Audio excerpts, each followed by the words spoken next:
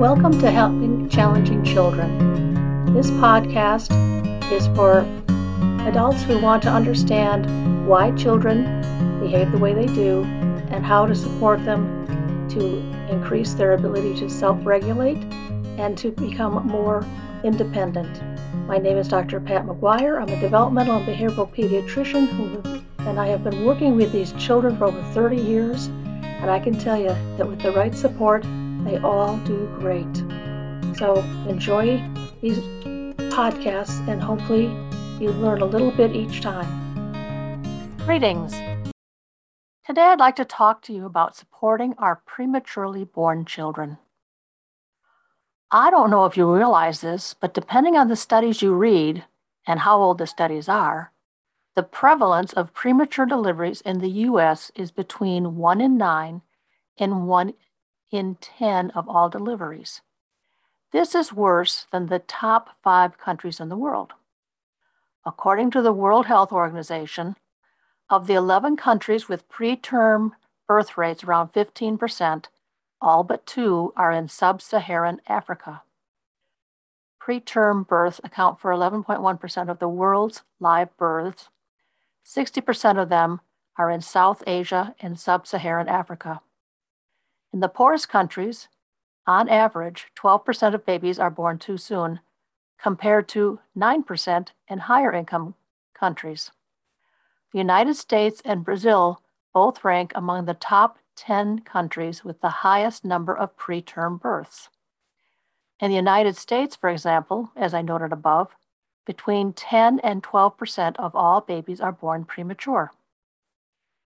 The 11 countries with the lowest rates of preterm babies are Belarus at 4.1%, Ecuador at 5.1%, Latvia at 5.3%, Finland, Croatia, and Samoa at 5.5%, Lithuania and Estonia at 5.7%, Antigua and Barbuda at 5.8%, and Japan and Sweden at 5.9%.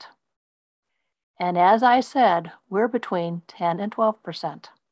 Wide differences within countries have also been found. In the United States, the preterm birth rate in 2009 for Black Americans was as high as 17.5%, compared with 10.9% for white Americans. The age of the mother makes a significant difference in the prevalence of preterm births. In the U.S., the preterm birth rate for women 20 to 35 was 11 to 12%. It was more than 15% for women under 17 and over 40. So what is considered preterm? Preterm is defined as 37 weeks of completed gestation or less, according to the standard WHO definition. Preterm babies are defined in 3 categories: late preterm, born between 32 and 37 weeks, and these account for 84% of total preterm births. Most survive with only supportive care. Very preterm, born between 28 and 32 weeks. These babies require extra supportive care, but most will survive. Extremely preterm, those born before 28 weeks. These babies require the most intensive, expensive care to survive. In developed countries, these babies have a 90% chance of survival, though they may suffer lifelong physical, neurologic, and learning disabilities. In low-income countries, only 10% survive. A recent March of Dimes analysis shows that even though the numbers are low, the risk of babies dying that were born between 37 and 39 weeks of gestation is twice as high as full-term babies, or at 39 weeks. So what are risk factors for prematurity? Well, there are a number of them, including a prior history of preterm birth, a mother who is underweight, obesity, diabetes, hypertension, smoking, infection, maternal age, as noted before, of either under 17 or over 40, genetics, multifetal pregnancies, such as twins, triplets, and higher, or pregnancies spaced too close together. So why is it important to prolong gestation as long as possible? Well, it's very simple. The last few months are important to develop the fetus's brain, lungs, and liver. Brain for thinking, lungs for oxygen, and liver to handle all that our body puts out. So what are some of the short and long-term consequences of prematurity? Well, approximately 1 in 4 extremely preterm infants dies during a hospitalization. In the United States in 2013, 11.4% of infants were born preterm, and 0.7% were born before 28 weeks gestation. And this proportion hasn't changed much in the last 20 years. So one of the consequences is called BPD, or bronchopulmonary dysplasia. 39% of extremely premature infants of less than 29 weeks will have a BPD when they leave the hospital. Now, it's 88% of infants born at 22 weeks and 24% of infants born at 28 weeks. Most infants leaving the hospital with prematurity will have 3 severe morbidities, and those are BPD, serious brain injury, and severe retinopathy of prematurity, which is ROP. These are important predictors of interval death or disabilities at 5 years of age. So a summary of the common and serious comorbidities are respiratory distress syndrome, or RDS, bronchopulmonary dysplasia, or BPD, patent ductus arteriosus, PDA, infection, necrotizing enterocolitis, retinopathy of prematurity, neurodevelopmental disorders, cognitive impairment, cerebral palsy and motor movement disorders, and interventricular hemorrhage or periventricular leukomalacia. So what are the motor and academic issues that these preemies may have when they reach school age? Because that's an important question that had not been followed for a long time. And according to the evidence, these are the areas that may require additional support. Difficulties with mathematics, difficulties with reading, inattention, working memory difficulties, slow processing speed, poor hand-eye coordination, social and emotional problems, sensory impairments, and poor fine and gross motor skills. Now, these children's development is different than children born full term. It is important to understand that preterm children have different developmental mechanisms behind their struggles rather than term-born children. Due to prematurity, there have been problems with the final growth and development of the brain in the areas which would normally control these actions. For example, inattention can be linked to poor working memory or visual impairment rather than attention deficit hyperactivity disorder. And that's what you'd think of with a full-term child. It is also worth noting that attainment for these children is often lower by comparison to their peers, and some may never attain the same level of academic achievement as their peers who are born at term. About 80% of very premature children have reading and math deficits, and it's also found that the lower the gestational age at which the baby was born, the higher the risk of reading deficits. The following is a summary of the findings of the April 2020 JAMA Open Network Pediatrics article on academic outcomes of premature babies. They found that educational professionals underappreciate the potential challenges faced by students with preterm birth histories and may be ill-prepared to address their needs. With a growing proportion of preterm births and an increasing emphasis on education in our workforces and economies, it is vital to identify and characterize these academic problems in school-age children born premature so that targeted interventions can be developed. Dr. Glenn Aylward, in 2005, in Society for Developmental Behavioral Peds Journal, wrote about outcomes for preemies. And what he found were learning disabilities, borderline to lower average IQ scores, attention deficit hyperactivity disorders, and specific neuropsychological deficits, such as problems with visual motor integration and executive function. He also found added behavioral problems. It is estimated that these high prevalence, low severity dysfunctions occur in as many as 50 to 70% of very low birth weight infants, and the lower the weight, the worse the problem.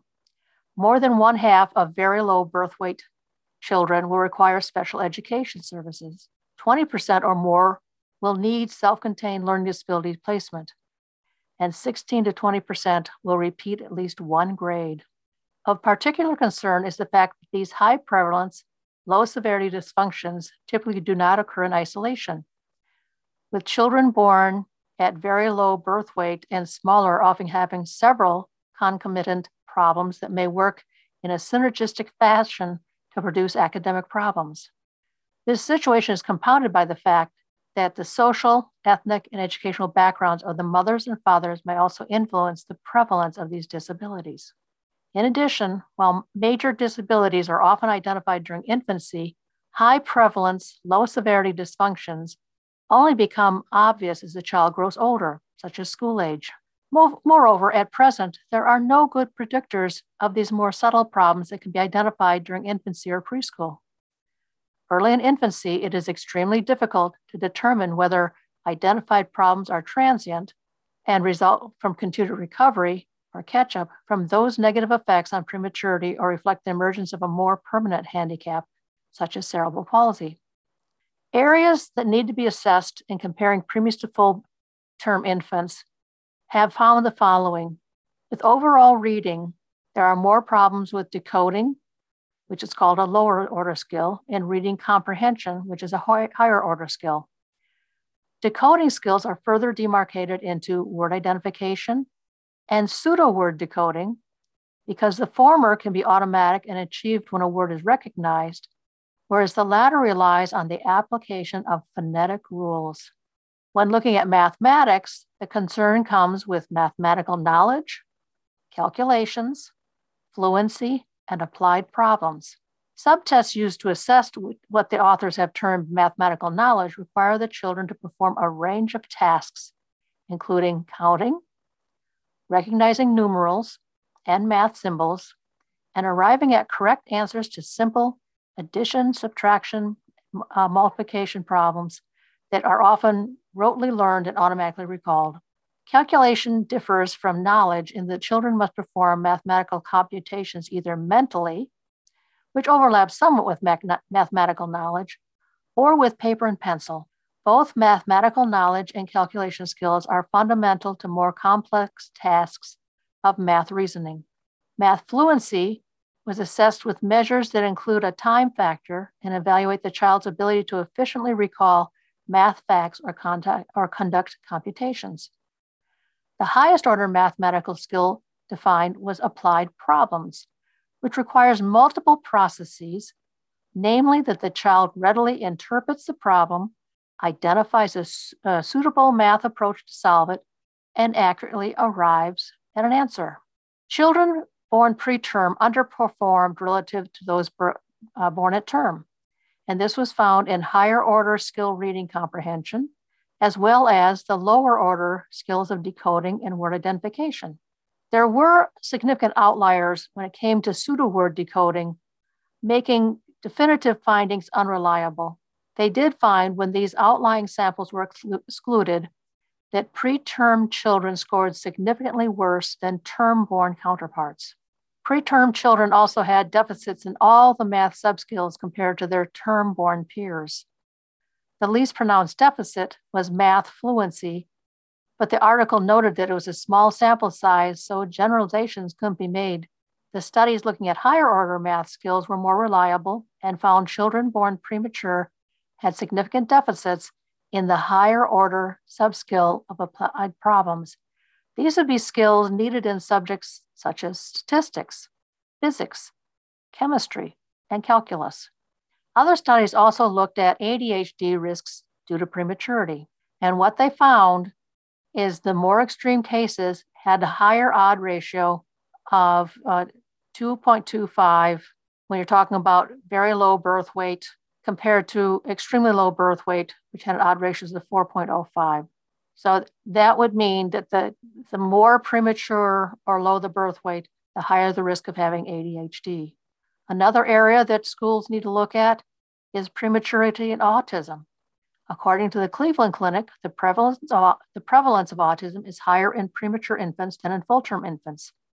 Looking at the United States, the prevalence here is 1.5% overall, but it's 7.1% in infants born at 23 to 27 weeks gestation, which would put that at 1 in 4 of those children.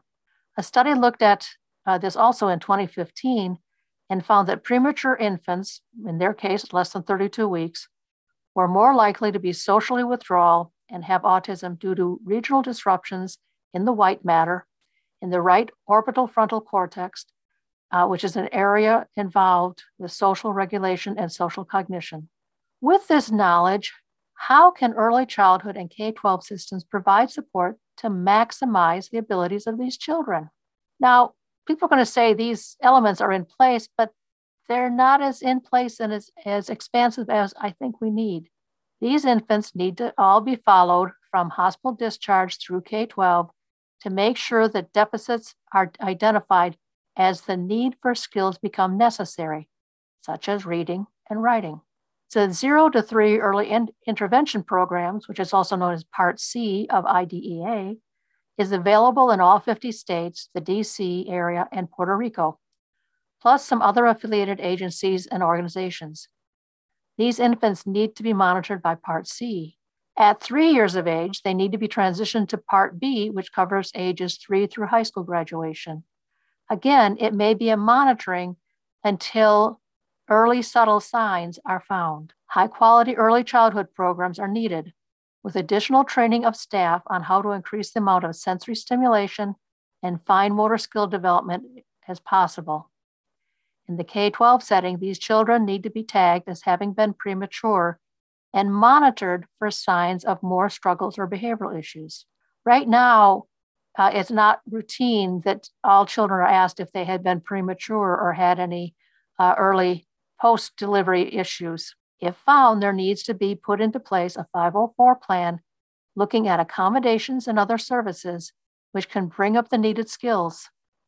If that isn't sufficient, then consideration of special education and other sports should be brought up and put in place in a manner to meet their individual needs. There also needs to be an increased focus on social and emotional learning, starting in infancy, since these children are known to have issues due to prematurity-driven brain-based deficits. My call to action to you this week is to look at your communities to find out what is already in place, what is fragmented, and how to support efforts to unify and expand programs. This includes looking into how to lower our nation's rate of premature babies, which could be another podcast. Keep in mind that preemies are different than full-term babies, even though they may appear to catch up in many cases. This is 10% of our population, and we can't afford to let them fall by the wayside.